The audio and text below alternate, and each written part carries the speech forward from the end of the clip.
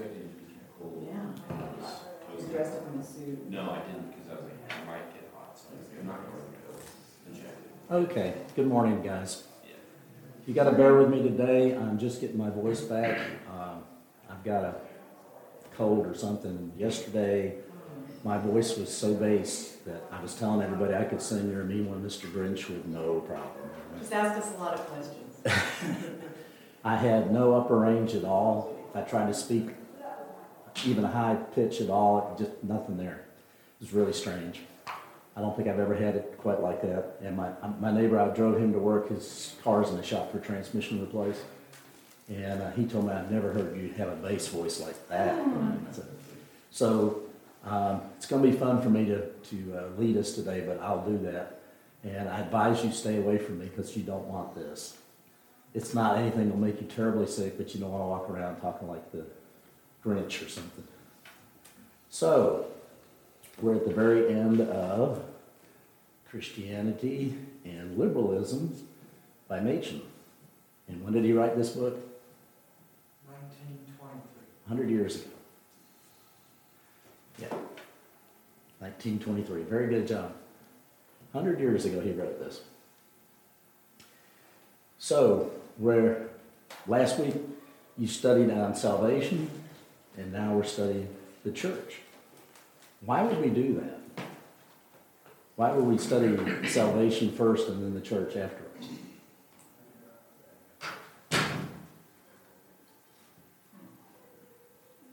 Think about it for a while. I'm setting you up. I'm going to ask you a set of questions that you're going to see the answers when you watch the video. So if you get your mind geared up, saying, I'm not positive I know the answers to these, then you'll pay closer attention maybe. Is the answer, because you don't have a church without salvation? Well, I'll answer all that after we watch the video because I'll be able to use some of what he says, and I'll also be able to use some of what I think might be slightly different. Not that I'm any better than the speaker that we've got leading this. I mean, he's outstanding. Dr. Nicholas is a really smart guy. He's been here twice at our church, by the way. Has he? Yeah. Wow. And I've seen him in conferences many times. Okay, so here's your learning goals when we watch this video. So here's the kind of stuff you want to look. Identify Machen's central conviction about the church's identity and calling.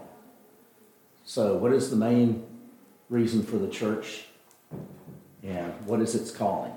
2, describe why the church ought to be confident in the face of change, even in adversity.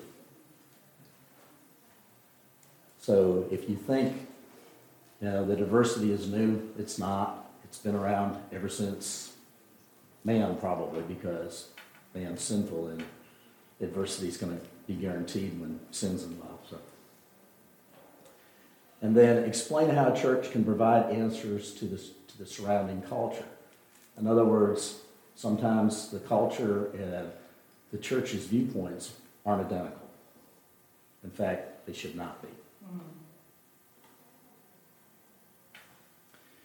So let me give you some key ideas to be thinking about as we look at the video.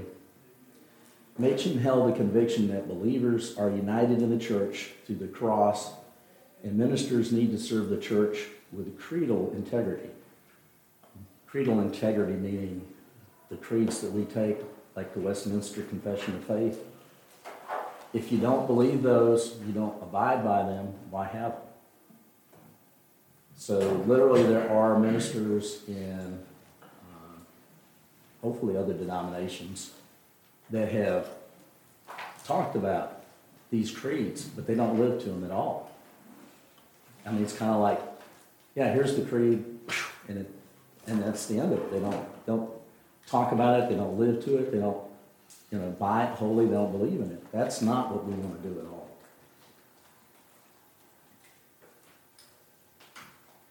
We ought to reflect on God's promises to the church and to his people who are the church to remain faithful in a world that's constantly changing. The church can fulfill its mission to the world only through the proclamation of the gospel. So If we're attending a church, this one included, and there's no gospel, it's not the right church. I would tell you flee, go find some place that is.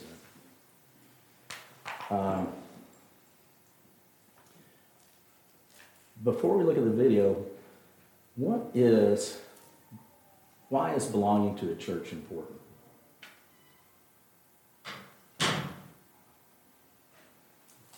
It's a commandment. Do that again? It's a commandment. A commandment. It's a commandment. It's for us to meet together to worship God as believers. Are there other reasons and thoughts you guys had in mind? There's no known range of Christianity. I'm sorry, my hearing's bad. There's no known range of Christianity. The idea, like, I'm a Christian, and like, I don't need other Christians in my life. That's not possible. Oh, yeah. Can I just say what Pastor Owen said one time about that? He said it so well. He said, when we get saved, it's not just me and Jesus. You're saved into a body. Yes, yes, yes. Exactly what we're driving at. When we become Christians, we all of a sudden have brothers and sisters in Christ. And if we don't meet together, so let me give you an example. We had a person that used to attend this church that decided him and his family could have their own church services at home all the time. Not a wise thing to do. And we'll discuss that more after the video, but not wise at all. How do you get the help and input from all your brothers and sisters? How do you get the special fellowship, the loving care and tenderness of, I could be honest with you and say I can have a terrible week, especially some of the jobs that I did for one of them for 30 years, and have a really bad week and come to church and get refreshed and reloaded and ready to go back and face the same challenges that had just about driven me crazy. And the church was a huge blessing for me. And that's what churches should be. We should come to the church and we should live as brothers and sisters in Christ and demonstrate that kind of love for each other, care and concern, regardless if we all agree with each other. That's not ever going to happen where, well, I wouldn't say ever, but it's going to be extraordinarily rare when everybody in the whole church agrees on everything. Not happening. You know? Well, also the sacraments. Yes. I mean, the sacraments are the means of grace that we have, through which we have a relationship with our Savior and know Him. And we're not going to have the sacraments if we're not gathering together. So the family that took their church services home served sacraments at home, and I was like, you're not even, as the denominations say, you're not even authorized to do that. Mm-hmm. Anyway, let me read some scripture real quick, and then we'll run the video. And the little quiz that you have on the sheets in front of you is answers from the video. So you can glimpse that over so that it's all things just trying to gear you to pay closer attention. But I'm going to read Ephesians 4, 1 through 7 and 11 through 13. I, therefore, a prisoner for the Lord, urge you to walk in a manner worthy of the calling into which you have been called, with all humility, gentleness, patience, bearing with one another in love, eager to maintain the unity of the Spirit in the bond of peace. There is one body and one Spirit, just as you were called to the hope that belongs to your call. One Lord, one faith, one baptism, one God, Father of all, who is over all and through all and in all. But grace was given to each of us according to the measure of Christ's gift. As He gives the apostles, the prophets, the evangelists, the shepherds, and teachers to equip the saints for the work of ministry, for the building up of the body of Christ, until we attain to the unity of faith and the knowledge of the Son of God. So, after reading that, what's the major theme throughout this passage?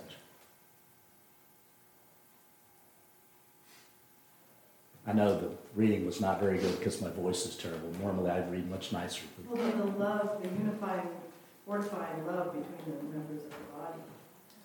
Right? How about some oneness? How many times did He say we're one this, we're one this, we're one this, there's one God, there's one Right.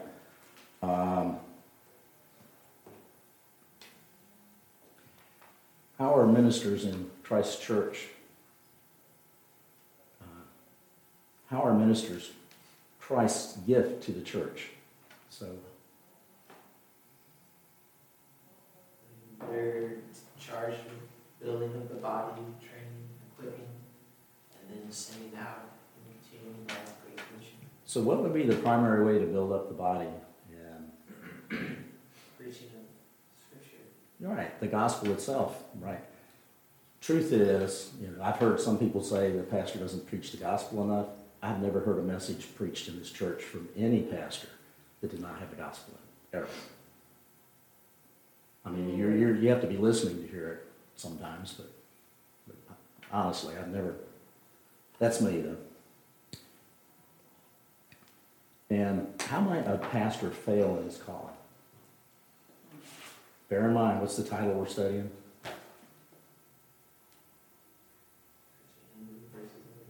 We're studying Christianity and liberalism. So how might a pastor fail? Being Say what? You got it. I can't understand what you said because y'all laughed. Go ahead. Being liberal. Yeah, being liberal, but define what liberal is. Like, Blue hair. I'm sorry. having a low view of Scripture, being liberal with the Word.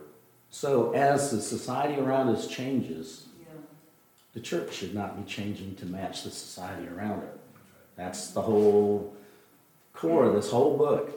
We're at the tail end of it. At the tail end of it, I'm going to ask if we have time, what you guys thought of the whole curriculum. I mean, I don't know if any of you attended all of it, but you attended probably enough to have great views of how much does Machen's views still hold after 100 years. So anyway, let me roll this video and we'll go from there. For his book, and I hope you've enjoyed this time as we've looked into it, and I hope you also enjoy reading it and getting even far more out of Machen as you read it. So, thank you.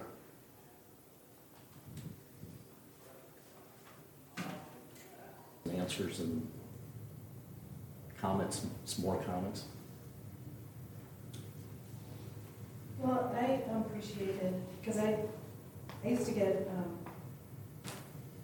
I used to wonder why, when we came to church, there was no discussion at all of pressing critical issues. But he answers that question very well. I mean, pressing critical current issues. He says the business of the church is to address the root cause of those issues. Yeah, I was going to tell you that we definitely do pressing critical things, but they're not the current They're not- culture, right? Right. But those are the symptoms of sin, which is the root cause of the church's job is to address. I really like that you picked up on the symptoms versus the core causes.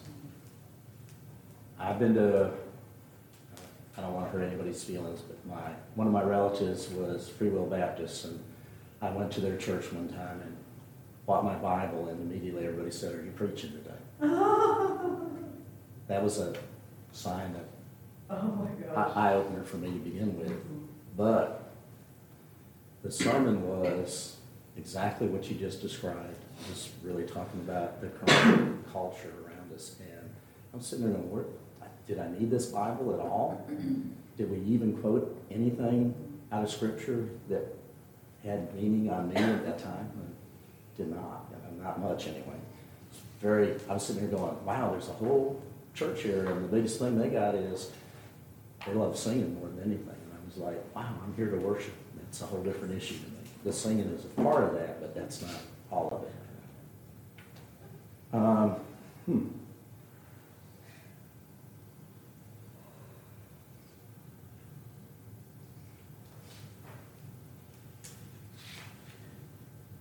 In addition to the cross, what else did Machen believe the church centers on? The creeds. Right. He only put two things up underneath it. the church on the chalkboard that he had. And so I was waiting, going, wow, hopefully we'll get this, you know. And we did. Yeah. So why do we have creeds? Like I said initially, if you're not going to abide by the creed or believe in it or try to live by it, it's kind of useless, pretty close to it.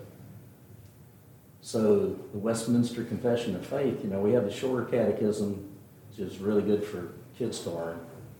The larger catechism, months ago we did a study on the Ninth Commandment, and I read straight from that. Wow. It's one little commandment, and the paragraph I read you was about that long, and it defined all the ways that we violate that commandment. And when it finished, I went, none of us are sinless in this. Just that one commandment. There's no way. So the Westminster Confession kind of can open your eyes to Scripture, how relevant and how critical it is. It is not Scripture. Scripture is the ultimate core. But I love having conversations or ideologies that define what Scripture is. I mean, that's good for us, you know.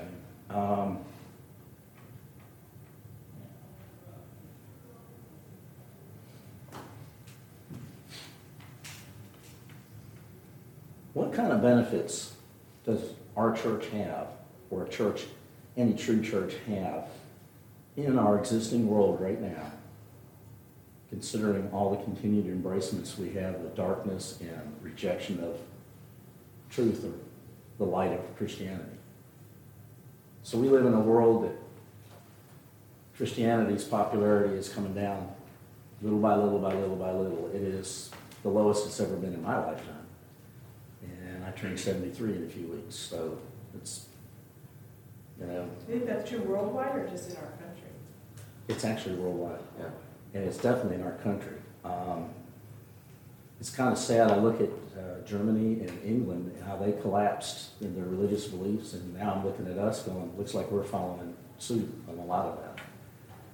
But that brings up the other thing. I mean, are we doomed? Is there no hope for us whatsoever? Christianity's going to, no. That just covered it, didn't it? How did it cover that? Why are we not doomed?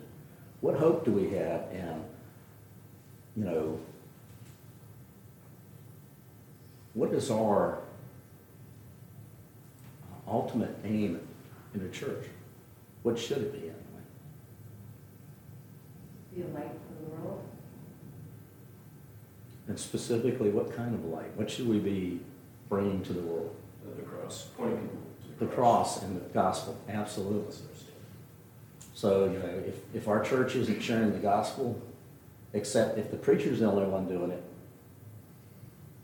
it's a church, but it's not as effective as it would be if all of us are sharing the gospel with friends and relatives. That's how this church has grown. That's how it got me. I was not a Christian when I first attended this church. You know, I thought I was something, but I was not. I was not saved at all. And I'll never forget, I think I told some of you this, my wife,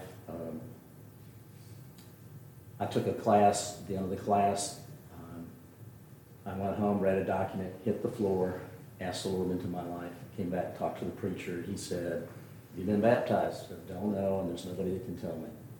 All the ones that would know have already passed." So he said, "Well, we'll baptize you, and I want you to profess your faith." So I was baptized, and I stood up and professed my faith to this whole congregation. And in the middle of it, all these women started weeping. And I was like, what in the world am I saying that's making these women cry like this? I mean, tears running down their face and everything. And I'm like, what in the world? Afterwards, my wife told me, they've been praying for you for about 2 years, and they're all thrilled that you actually changed. I'm like, wow. So, and then everybody came and said, "We want you to be a deacon in the church right now." And I said, "Scripture's real clear on that. No. New converts should not be office holders at all. You know, the pride issues, and I'll be the first to tell you, I'm capable of pride big time. So it's a battle in my life, one of the sinful battles I have. Inappropriate anger is the other one. I think it's very challenging for me, especially on the highway nowadays. the driving now seems to be getting so much worse than I ever remember seeing it before. And there's more people on the road, and there's more people with no concern about anything but themselves, I think. It's just crazy. Oh man, we're flying on time. I can run my mouth, I guess, even though my voice isn't working very well.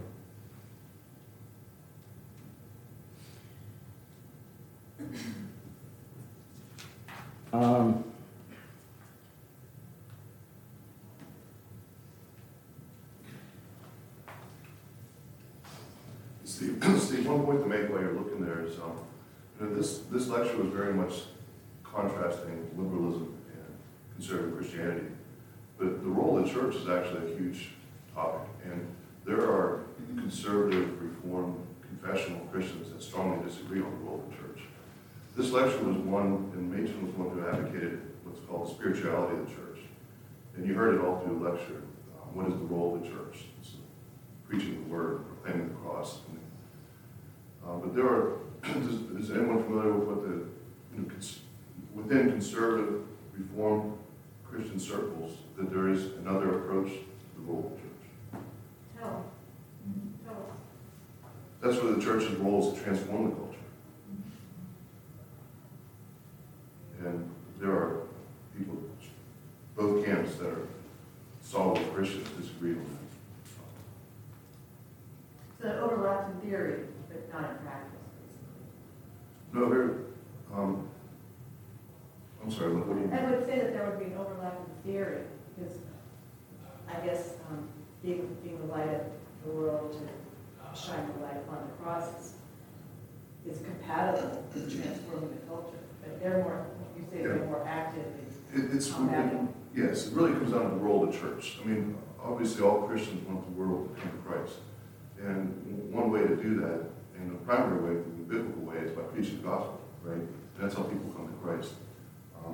And individual Christians should go out and cultivate Christianity, whatever circles they're in.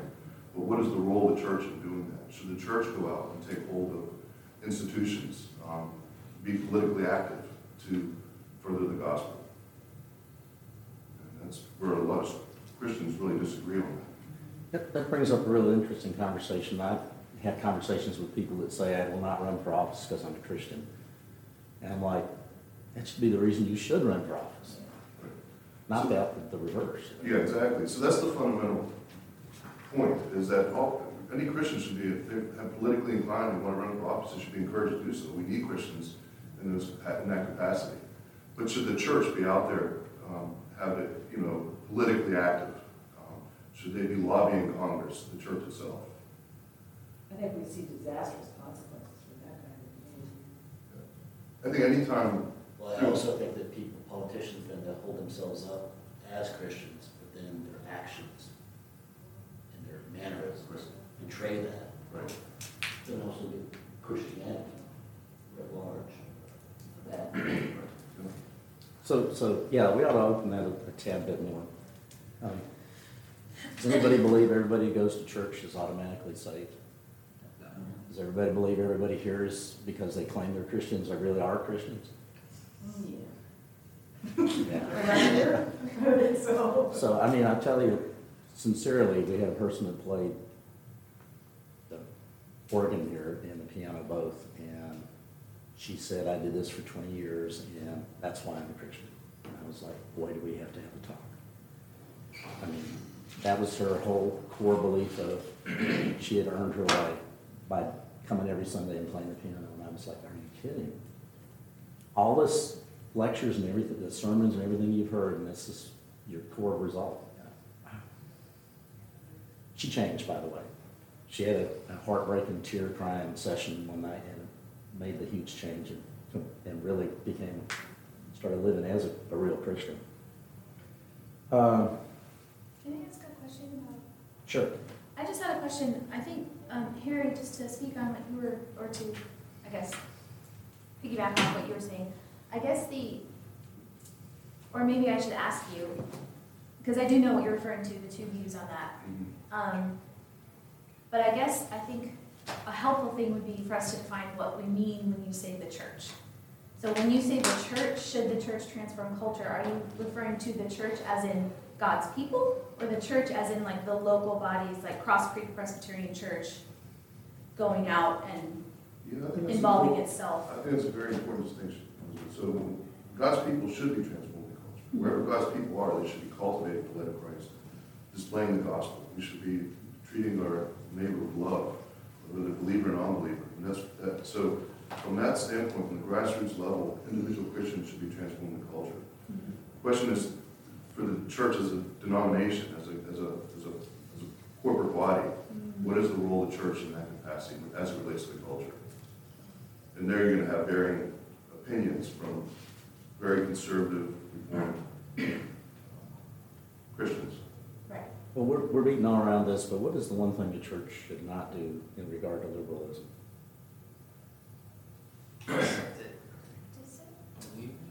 Somebody started to speak, and I heard it. The church should Practice? accept it. Church- Should church- full out, wholeheartedly reject it. Church needs to stay strong. What he said was the church needs to stay the church and not try to modify itself to the liberal views that are in it. I mean, there's been no new doctrine since, if you look back at Council of Nicaea, the last thing that was codified in Nicene Creed. I mean, There's been no changes to core beliefs in Christianity. So why are we so smart now that things should be changing?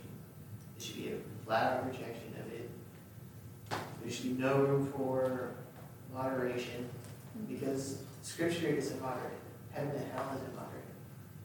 Your soul's damnation is riding on whether or not we are truly believing Scripture, whether or not Scripture is being proclaimed. Like, there's absolutely no room for it. And I think that, especially Western culture, the Western church as a whole, doesn't want to be on the air quote wrong side of history. We need to continue to be progressive so that way, like, we don't look back and be like, oh man, we tolerated it like X, Y, Z. But no, we need to stay scripturally firm. We need to reject that liberalism, and we need to make sure that it doesn't infect the church. Doctrine divides, and if we need to maintain doctrine, maybe we can see it will split again one day. I think that's a very realistic possibility for the denomination. so you basically said this. Let me see if I can sum all that up really shortly. One, does the Bible have to be changed with the times to match the times? Or does it always fit no matter what the times are? That's one.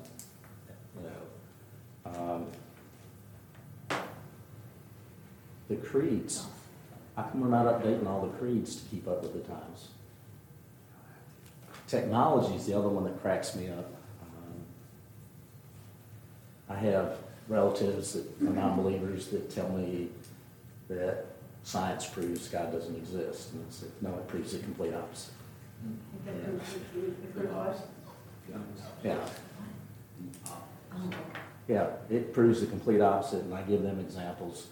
But if your mind's made up, you don't want to see or believe that there's a God, no matter what evidence is given to you, until the Lord pierces your heart and changes you, you're not going to believe or accept anything.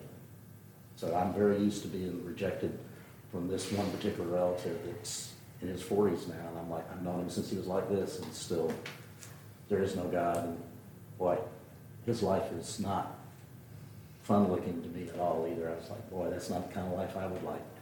But I guess we need to answer these questions because we've got like 5 minutes, and there was plenty more I would love to talk to you about.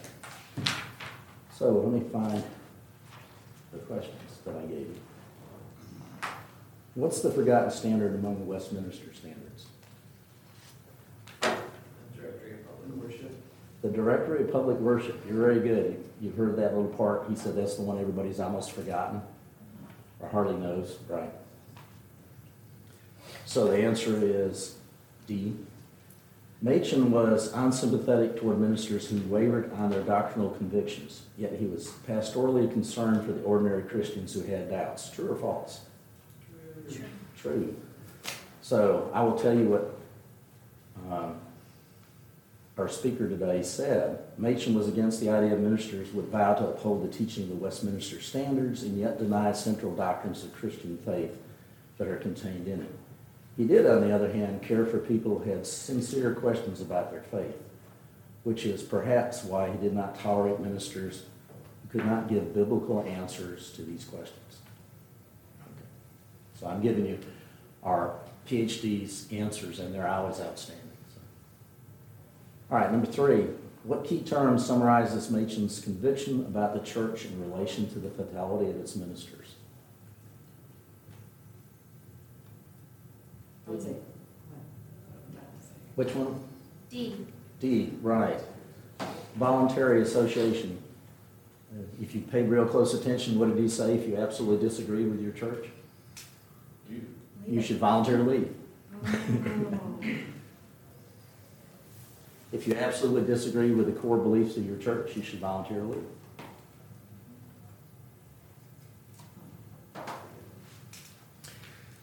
Question 4, what Old Testament figure did Machen allude to as illustrative of the church?